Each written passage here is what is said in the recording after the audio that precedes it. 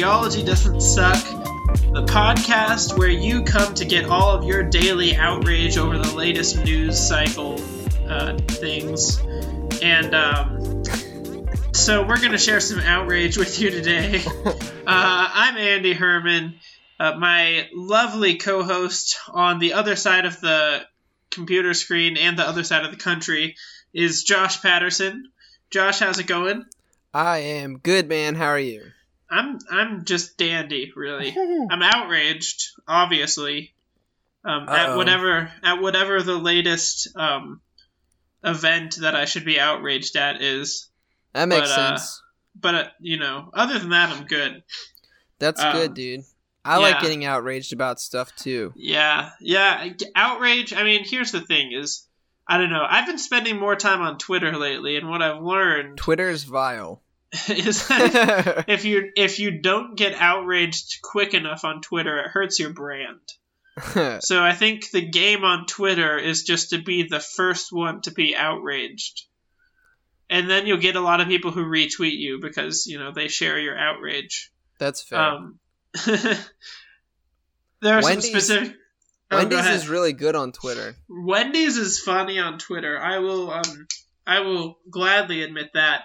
I also saw a really funny Twitter battle between I don't remember what it was called, but some kind of like lobster restaurant and PETA, the animal rights organization. Nice. Yeah.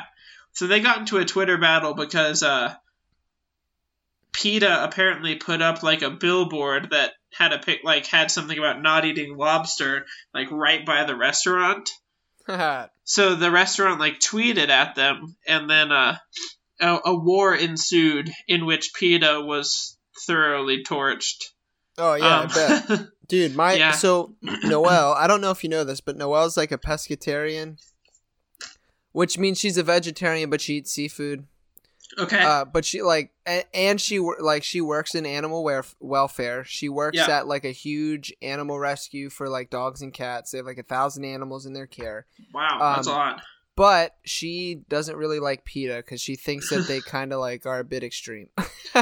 PETA's a bit extreme. They can be a bit extreme, and also, I don't know. I've heard. I actually first learned about this from that Twitter war. Apparently, they have shelters where they end up killing a ridiculously high percentage of their animals. Yeah, that's a big deal. Noelle's where she works, they have this big initiative actually that they started called Countdown to Zero, where for all of Palm Beach County, which is massive. If you don't know about South Florida, Palm Beach County is huge. But basically, they get other shelters in the area to agree to they're trying to make it so they don't kill for space. They don't use the language that they never euthanize animals, that they're a no-kill shelter, because that doesn't really exist. Because if there's a quality of life issue where it's better to put an animal down, it's the more humane thing to do, or there's a dog that just is completely will never be able to be adopted, is too aggressive to even get near them kind of thing. That also is a quality of life, so they might put them down, but they don't kill for space. They don't just euthanize dogs for no reason. But yeah, so it's a cool thing. Yeah, that is cool. Speaking of, this is kind of a tangent, but I just really want to tell you about what I did this weekend. So, speaking of, you mentioned you're in Florida, West Palm Beach. I think last episode you talked about how you like to go to the beach a lot. I do. And, this last weekend, I actually got to go to the beach. Nice. Not in New Mexico, though. So, where were you? This past weekend, I went to Southern California. Ooh. For the Westminster Seminary there in Escondido, California, which is a little north of San Diego. They were having a conference there. So, I went for the conference at Westminster Seminary. And it was talking about the Synod of Dort, which have you heard of that? I'm not quite sure. So I'll give the overview for our listeners too. The Synod of Dort was so a synod is an official church gathering, basically a church council almost for nerds. So yeah, so it was a gathering. It was a gathering of delegates from all the Reformed churches, pretty much from all over Europe, other than France because they weren't allowed to go. Their king didn't let them go. But so it was a gathering of delegates from Reformed churches all over Europe, and it happened in 1618 to 1619, so we're like right at the 400-year anniversary. Yeah. And it was actually the church council that formulated what has become known today as the 5 points of Calvinism. Nice. And of course, the important thing to remember is they didn't just formulate those for fun, but the followers of Arminius, known as the Remonstrants, actually had 5 points of contention with Reformed theology. Okay. And so they presented those 5 points of like contention or objection to the Reformed churches, and then the Synod of Dort responded. And that response, like the theology contained in the response, has basically become what's known as the 5 points of Calvinism. Cool. Which we have an episode on. So we do have an check episode on Calvinism if you want to go check it out. Past episode. But anyway, yeah. So I got to go to Westminster Seminary. I got to go to that conference, which was awesome. Heard some amazing speakers. I got to hear Michael Horton in person. Oh, I'm jealous. Actually, I'm a fan of him. He's a professor there. Another guy, R. Scott Clark, who I really like, I got to hear in person. He's another professor there. And I'm actually reading a book of his right now called Recovering the Reformed Confession, which is really good about basically about how Reformed churches need to be actually confessionally reformed and not just there you say go. that they are. It's more than that, but that's a really good book. But anyway, that was awesome. I got to go to the beach though, which was beautiful. I didn't go swimming or anything, but I went one evening and watched the sunset. Oh, that's nice. And stuff like that. It was very nice. beautiful. It was so beautiful. And it was super warm there. It was so nice. It's like mid-January, and it was 70 degrees. It was crazy. People think New Mexico's warm, and it is compared to some places, but right now our highs are in the 40s. Oh, wow. It's warmer here. Well, we are more southern and closer to the equator. You guys are more equator. southern and more tropical, we're a high desert, so we get some cold. It snowed today here. So New Mexico's not, hot all the time. But anyway, that was a cool experience. Have you had anything exciting happen recently? I lost you for a little bit. Did you ask me if I've had anything exciting happen? Oh, yeah, we had a glitch. Yeah, no, I asked if anything exciting has happened with you recently. Well, if we want to speak in moment to moment, like live update, Alex Ovechkin currently has a hat trick in the Capitals game against the San Jose Sharks. So, well, there you go. That's all you need. That is an exciting thing. Yeah, so now he has 36 goals so far in the season. Impressive. Wow. Is he the most in the league right now? Yes. Wow. Correct. That is a fact. And he's old. And he's kicking butt. I almost said ass, but I didn't want to swear on our podcast, so I said butt. Then you just said it anyway. So I didn't say it. Yeah, so he's doing well. That's good because the Caps have been sucking. But as far as exciting things in my life, not too much going on, man. Just working. I love the students that I get have the opportunity to serve with. Yeah. We're doing a cool teaching series right now. What's that? So basically there's this idea, it's based off a book by a person that I actually mentioned on the last episode called Bruxy Cavey. Yes. And he has a book called Reunion, and the subtitle is something along the lines of the good news message of Jesus for sinners, seekers, and saints, or sinners, saints, and seekers, something like that. And so his contention is basically that oftentimes the gospel is truncated and we're only given one bit of the gospel, but the gospel is much bigger than what we're often, presented with.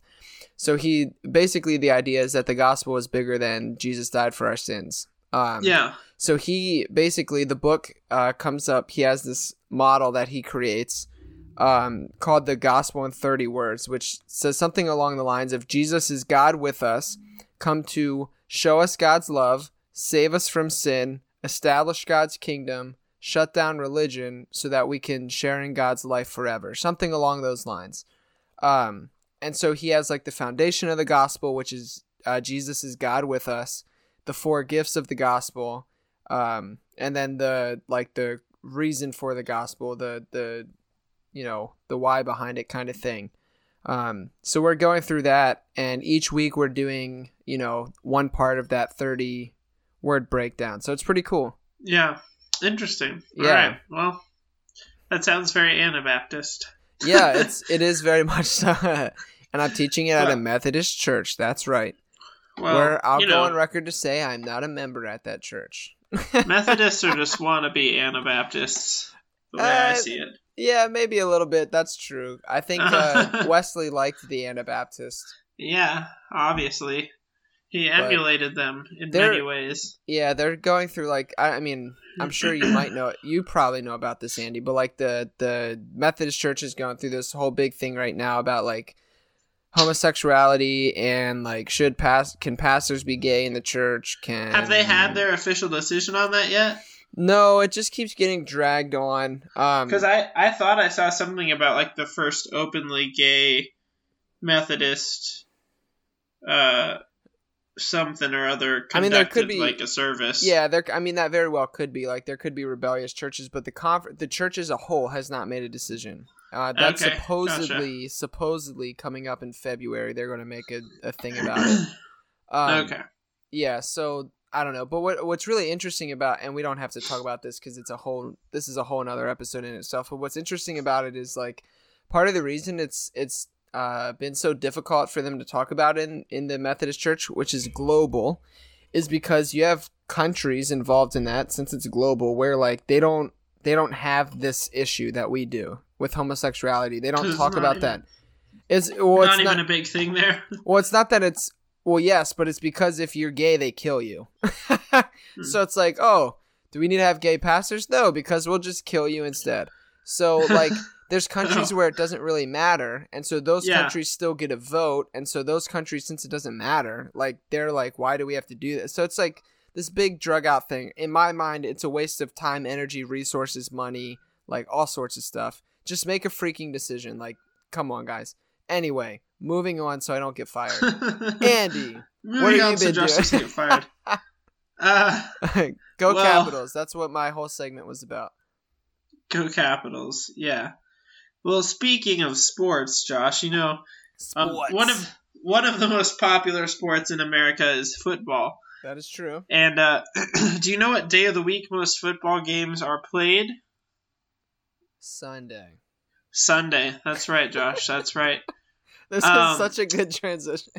So, today what I wanted to talk about, something I've been thinking about a lot lately, is actually the biblical view of the Lord's Day, Sunday, and or, depending on your view, this is either an and or an or, the Sabbath. Yep. So, basically the idea of how should Christians see the Lord's Day, Sunday? Should we see it as the Christian Sabbath? Or is it something else altogether? Should we set it aside? Should we not? How should we treat it? So that's the topic I wanted to discuss this episode. It is something I've been thinking about a lot lately and had a lot of good discussions about. So I have some thoughts going into it, but Sweet. I was kind of thinking, Josh, that I could kind of lay out my position, and then you could kind of respond with some thoughts, and we could go from there. Yeah, I think that's probably wise, because I don't have a super opinionated opinion of said matter. So okay, I would love to hear what good. you have to say, and I'm sure it will spark various things within the confines of my mind. All right, so I'm just gonna lay it all out here. So to give the brief summary, my view, which has been a fairly recent development for me. It's something I've been wrestling with a lot over the past few months. This isn't something I've been settled on for a long time, but the view that I've come to is that Sunday is the Christian Sabbath. So the Lord's Day, or Sunday, is the equivalent of the Sabbath for Christians. And there's a lot of reasoning behind this, and we might get into some of it more. But to kind of give an overview, I believe that the Sabbath command, the fourth commandment, is still a valid part of moral law. So it's not part of the ceremonial law that was abrogated by Jesus' sacrifice on the cross. Okay. So and the reason I say that is because it's not there. I mean, there are aspects of how Israel kept the Sabbath that were ceremonial and specific to their nation, that were part of just the Mosaic covenant. But the Sabbath commandment itself, the command to set apart one day as holy, to set aside one day for rest and worship, is actually ancient and really rooted in creation. So, I mean, we see in Genesis chapter 1 that even in the pattern of creation, right, God set apart a day as holy. He set one day out of seven.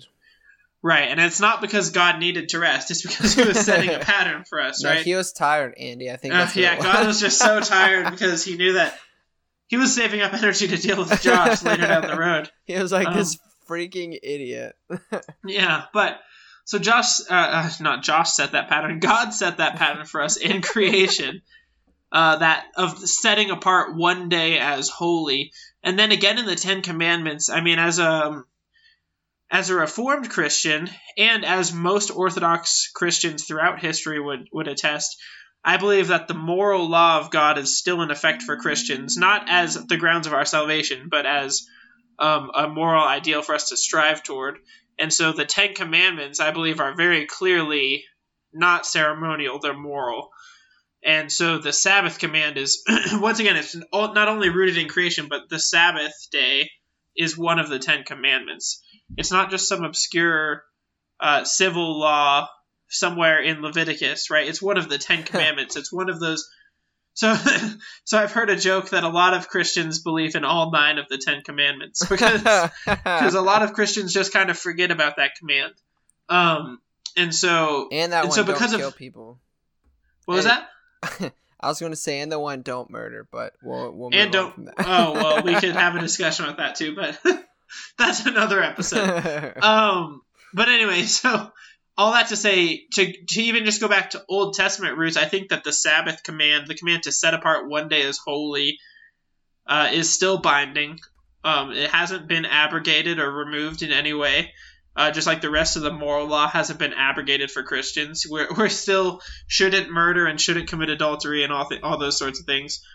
And I think the Sabbath command is no different. And then on top of that, I would say when we move into the New Testament, I think it becomes clear that that we should be celebrating our Sabbath day on Sunday, not Saturday. And so the reasoning I would give for this would be, first of all, that that in the Old Testament roots, like as far as creation and the Ten Commandments, it's not necessarily clearly of the essence of the day that it's Saturday. The pattern is just really 1 and 7. Yeah. And it doesn't become officially Saturday until God instates it with the Mosaic covenant when he sets the pattern for them with gathering manna.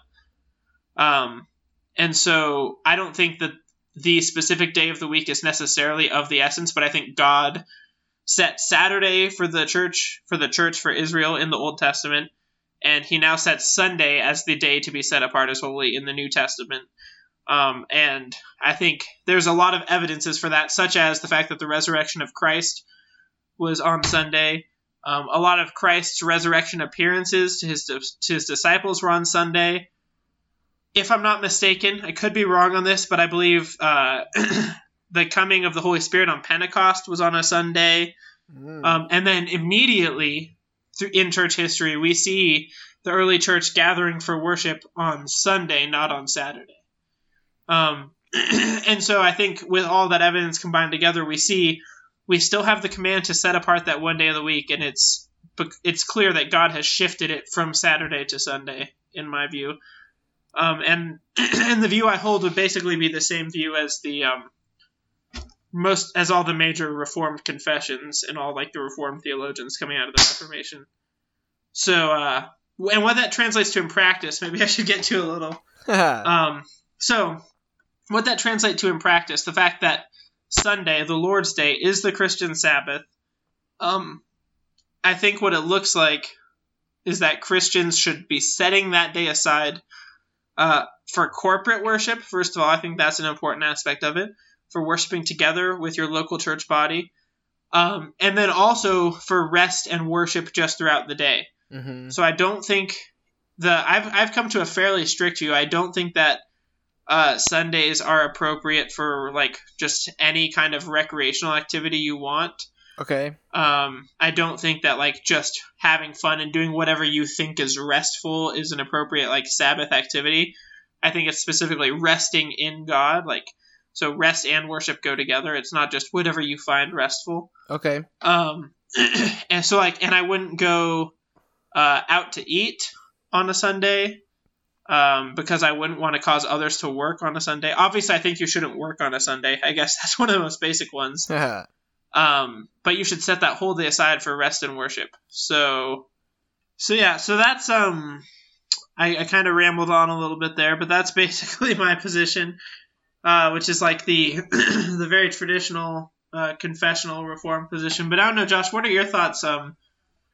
Have you thought about this kind of thing before, or maybe what's your initial reaction? Yeah, so well, I guess what might be helpful is I'll kind of share with you like my personal experience with like Sabbath. And then we'll go from there, because I mean, if I'm honest, my opinion on this matter, my thought on this matter is basically has only been shaped by my experience, because I don't have a super, like, I've not read a book on the Sabbath or anything like that.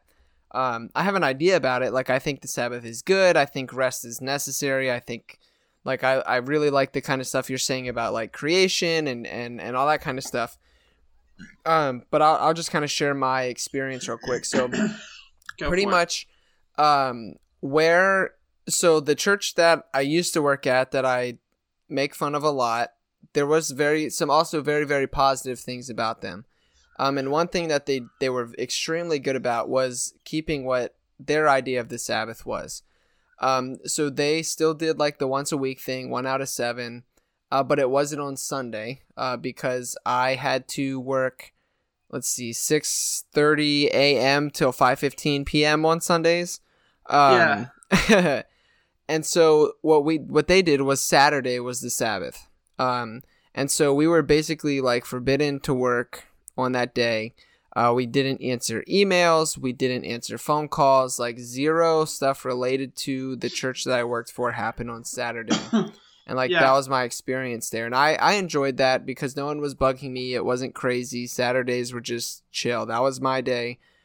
Actually, most of the time my wife and I went to the beach, and I laid on the beach, and like, there's something about the beach, man, like sitting in front of the ocean that is just it's amazing. So that was a very restful time for me. And that actually was a contemplative time for me. It was a time when I connected to God very much in the sense of like being in nature and in awe at, the power, the powerfulness of the ocean, and just imagining how God created that kind of stuff, those things. And so that's always been my experience. Where I work at now, if I'm honest, I haven't thought about this until just now, they don't really keep a Sabbath. Where I work now is super unorganized, and so they're kind of always running around with their heads cut off, like chickens with their heads cut off, kind of. And so there really isn't a Sabbath there. So I've kind of built that in myself. I've built boundaries, where I specifically say, no, I'm not going to answer my phone after this time. I'm not going to respond to your email. I'm not going to be a part of these things if they fall in these days, because, this matters to me. But it's always kind of been more so for me, like, I need time to step away from this. I need time where I can be at peace with God. I need time where I can be with my wife, kind of thing. So it's always been more of like a healthy boundary for me, because I've always believed this idea of like never sacrifice family on the altar of ministry. That's something that was kind of driven into my head. And so these are the kind of things I think about when I think of Sabbath. I don't have a super in-depth theological reasoning behind it. My biblical reasoning is because of things like you were talking about with, the creation story and just rest being a good thing, resting in God. So, yeah, yeah. Yeah. Okay. Although the only person I knew that was like super not allowed to do anything on Sundays was actually this Mormon kid that I grew up with playing soccer. Yeah. And so, like, I remember if we ever had a game on Sunday, like, my friend Brady was never allowed to play because he was Mormon, and, like, you'd go to hell if you did or something like that. Yeah. Yeah, see, and that's something I wish more, especially Reformed Christians who at least in theory believe in a Sunday Sabbath, would take seriously, because I know a lot of people who miss church for their kids' sports pretty frequently and, things like that. And that's always really disappointing to me. Now, one thing I want to throw out there about my understanding of the Sabbath and the fact that Christians should set aside Sunday as a holy day. I obviously, a lot of times people will raise objections about like practical objections about people who have to work or, special circumstances. And I would say even in the Reformed confessions, there's a recognition that that keeping the Sabbath is something we strive for, not something we're going to do perfectly all the time. Sure. And there's a recognition of what Jesus taught in the New Testament about being the Lord of the Sabbath. Yeah, Jesus is in charge. And so I think Jesus does teach us valuable lessons about Sabbath keeping in the New Testament, about not becoming so legalistic and focused on it. That it becomes just about following this legalistic rule, and so, for example, the Reformed confessions talk about works of necessity and works of mercy on the Sabbath. So, like, if there's something you have to do, like in order to provide for your family or in order to keep your electricity on, if there's a work of necessity, something that has to get done, like you can do that. Or if there's a work of mercy, like, someone's broken down on the side of the road and you want to stop to help them change their tire, Yeah. Or visiting a shut-in who has no one to talk to on a Sunday. Something like that. Those kinds of things are okay, acceptable, and even good to do on the Sabbath. Sure. Can I give you a real life example and then you respond to it? Go for it. Well, you and I have a mutual friend, Brandon. Yep. Okay, Brandon. He is a police officer. Yeah. He oftentimes has to work on Sundays. Yeah. So, what do you say to someone like Brandon who's like, I really value the Sabbath, but this is what I have to do?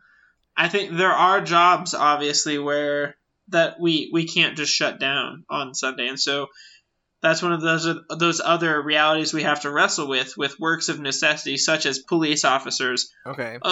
Emergency rooms. Things like that, we need those people to be working. I don't have it totally worked out perfectly. I would not condemn someone who has one of those jobs if they have to work on a Sunday. My biggest advice would be try to work as little as you can on Sundays. Sure. Because especially in our society, there's a lot of people who aren't convictionally Christian.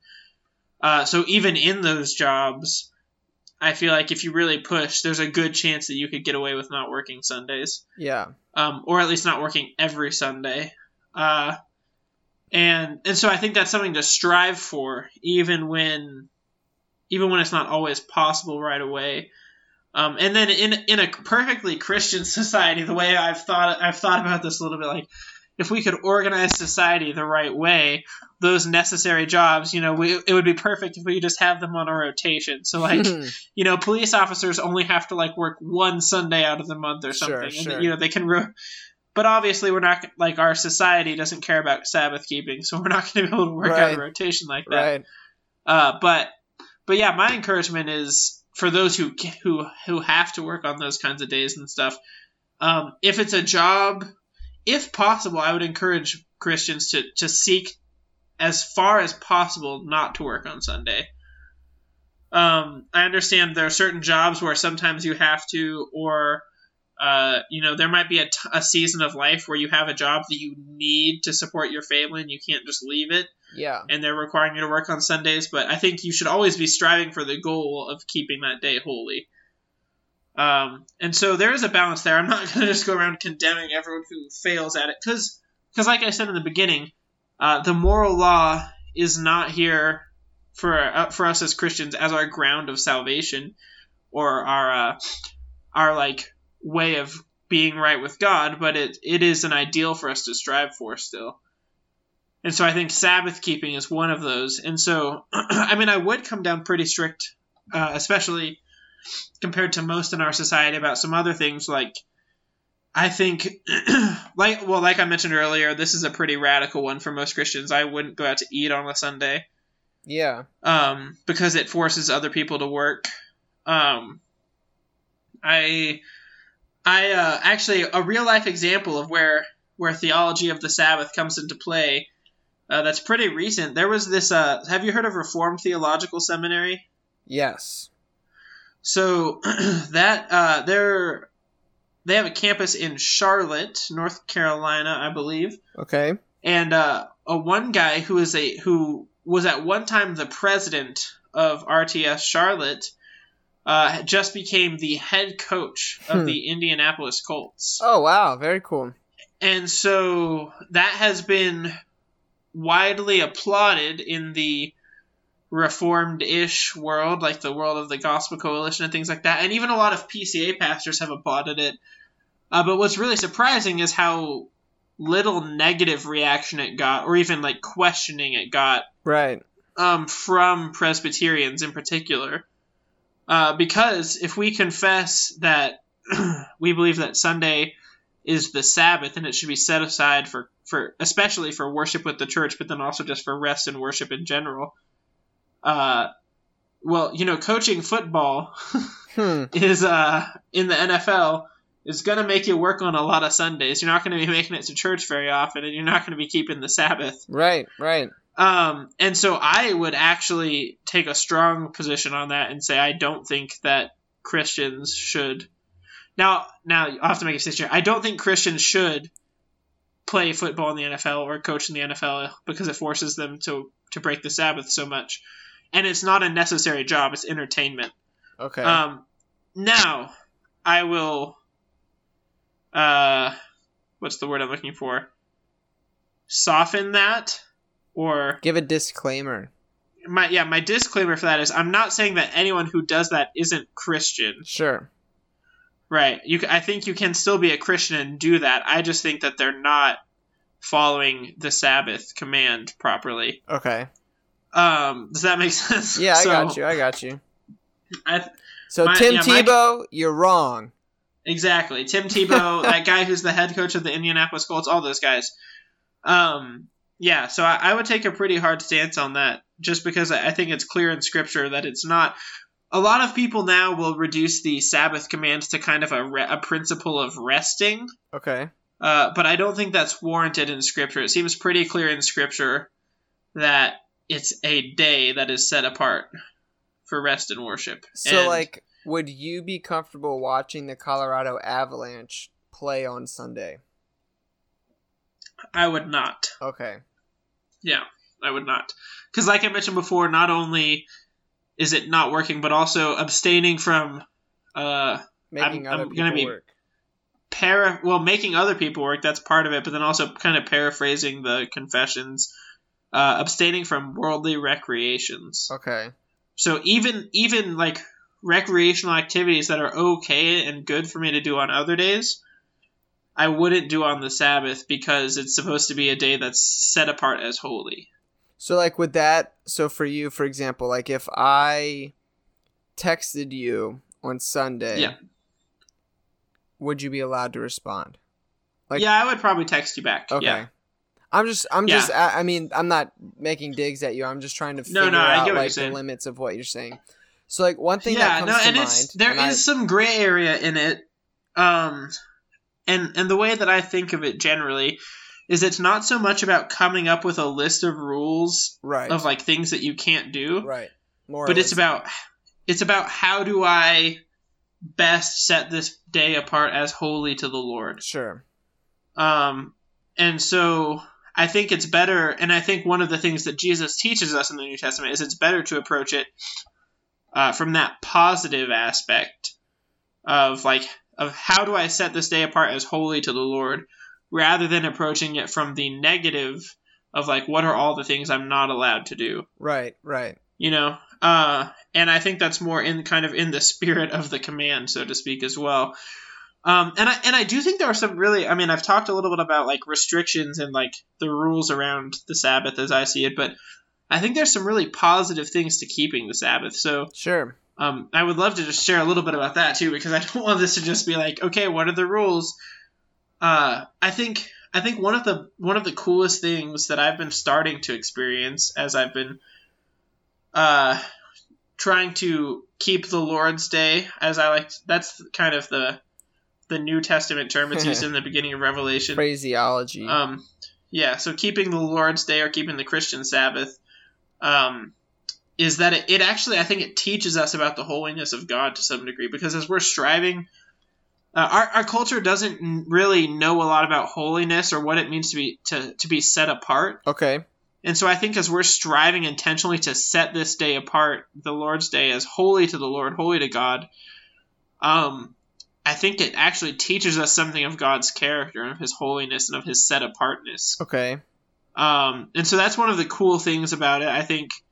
And I think over time, you know, sometimes there are other things you'd rather be doing, but I think it also is restful as well, because there's nowhere better to truly find your rest than in God. And so sure, when we're intentionally resting in him, not just resting and vegging out and doing whatever we want, but when we're intentionally like finding refuge in him, I think that is extremely beneficial for us spiritually as well. I guess those are just two of the quick, off the top of my head, some of the benefits of Sabbath keeping or keeping the Lord's Day as well. Sure. How would you, so like one thing that comes to mind, and I think I might have an idea of how you would answer this. What about someone who is like a pastor? They have to work. Yeah. Or here's an example. Like I was a pastor at a church where we didn't have a building. And so very early in the morning, I had to unload not one, but 2 box trucks with sound equipment, you know, our kids' supplies, whatever it was, front of house stuff, stage stuff, whatever, so that we could have worship on Sunday. Yeah. I think I would say 2 things to that. First of all, it's inevitable that pastors and like church officers and people who have leadership roles like that are going to have to do some forms of work on the Lord's Day. Right. But I think that even within that, you can seek to. First of all, I think you should seek to minimize that work. So can you tell my previous job then? So don't go back into the office after worship, for example. Good idea. Call my former employers. Yeah, I think you should still seek to set that day aside as much as possible for rest and worship. Okay. And seek to minimize the work you're doing. Don't do more work than necessary. And kind of to the second point that you were making, there are like some churches where the staff and even the volunteers do a lot of work. Way a lot, yeah. Yeah, and so, again, some of that will be inevitable. And I don't think it's a bad idea necessarily for staff members of churches to have another day off. Okay, so like the Saturday thing I was talking about previously. Right, but I don't think that's your Sabbath or your Lord's Day. Okay. The Sabbath and the Lord's Day is still Sunday, where you're gathering corporately with God's people to worship, and you're setting the rest of that day apart for worship and rest. Okay. But I don't think it's a bad idea just to have another day off. That might be a healthy practice. But then also one thing that really struck me actually recently was there were a lot of churches. I think I might have talked about this already. Even there were a lot of churches that canceled worship services. Like on December 30th, I think it was, like fairly recently. Yeah. And one of the reasons cited was that they wanted to give like their large volunteer teams a rest. Right. And one of the thoughts I had, one of the things that struck me from hearing that, especially because I've been developing my understanding of the Lord's Day, is if your worship is so exhausting to produce that you need a break from it, then maybe you're putting too much effort into producing your worship. Okay. And honestly, I think this whole, as I've come to understand the Sabbath and the Lord's Day more, it's actually been a stronger argument for like simple, like traditional Reformed worship in my mind. Because if it is supposed to be a day of rest and worship, then I think it doesn't make sense for us to be doing these things that, like putting on these huge productions that require dozens of staff people and dozens or even hundreds at some churches of volunteers to make it all come together, spending hours working to make it all happen. I think we should strive first of all, I think there's reasons that simple worship is biblical, but on top of that, I think that simple worship commends itself precisely because it does help us to observe that Sabbath of resting and worshiping in God. We're not turning worship into work. Yeah. And so there might be cases where some work is unavoidable, but I do think we should seek to minimize that, both for staff people and for volunteers. Like, I think we should be mindful of the fact that it might be worth it not to put on a huge production and make this huge thing, because it would make it hard for our people to truly keep a Sabbath or keep a Lord's Day properly. So I guess those would be kind of my thoughts on that kind of issue. Cool. What would you say? And this actually, I know what you're going to say, but for our listeners, here's an example of something that I shared with you recently, because I just wanted to see what your genuine thoughts about it were. I also noticed that because I know you're not a fan of the whole online church thing, right? Oh yeah, definitely not. Cool. So there recently, up north, they had a whole bunch of snow in Maryland and stuff like that. I had numerous, and I mean like 5, 6, 7, 8, churches that I know that I have friends that are either pastors at or worship pastors, youth pastors, where they had to cancel services because it was unsafe for people to come there. However, some of the churches that I know, they still had like an online something. Like one church that I'm thinking of, their pastor still did a live stream, and he preached still and did the message just like he normally would. And I know this isn't necessarily about Sabbath, it's more so about ecclesiology, but like, what do you think about But I think it all ties in together. Yeah. No, I think that's, I think using like online secondary means like that can be appropriate if your church is absolutely unable to meet. I think that doing online church stuff as a substitute for regular corporate worship is a terribly dumb thing to do, and an unbiblical thing to do. Okay. But like you said, if there's a crazy snowstorm and people can't make it or something, I think out of necessity it might be that doing something like that just is all that you can do. And so, what about somebody like, say you were on vacation in Maryland for some reason, so you left Albuquerque, you went to Maryland to visit my family. I don't know why you would do that. Yeah. But you did that. And like, you still wanted to be a part of worship on Sunday, and like your church had like some kind of online thing. Do you think that's still appropriate? I would, if someone's traveling, I mean, if at all possible, I would encourage them to attend. Yeah, just go find a church. A church in the area they're in. Like, I was out of town this last Sunday because I was visiting that seminary for that conference. And so I attended a church in California. Okay. But so if possible, I would say go to a church there. But if you're going to be absolutely unable to attend a church physically, then sure. Okay. Yeah, I was just trying to push the limits of that. Yeah. So basically the understanding is if you can be in corporate worship, do it. If not, then online means is helpful because it remedies the situation. It's better than nothing. Yeah, exactly. So Anyway, sorry, I kind of picked this episode topic and kind of threw it at you out of nowhere. No, it's fine, man. But it's just been something I've been thinking about a lot lately, and I would encourage our listeners too. Like, if this is something you haven't really thought a lot about, I would encourage you to spend more time thinking about it, and consider practicing the Lord's Day, practicing the Christian Sabbath, setting aside Sunday as holy, setting it apart to God, because, first of all, 'cause I do believe it's a command, it's something we're called to do, so that's one reason. But also, I think you will see benefits, and I think it will impact you positively in the long term, as obeying God's law usually does. Yeah. So, I will, if I remember when I'm editing this episode, I will try to post some articles and stuff. Yeah, I was going to ask you for helpful resources, because this is again a topic I don't have a strong opinion about.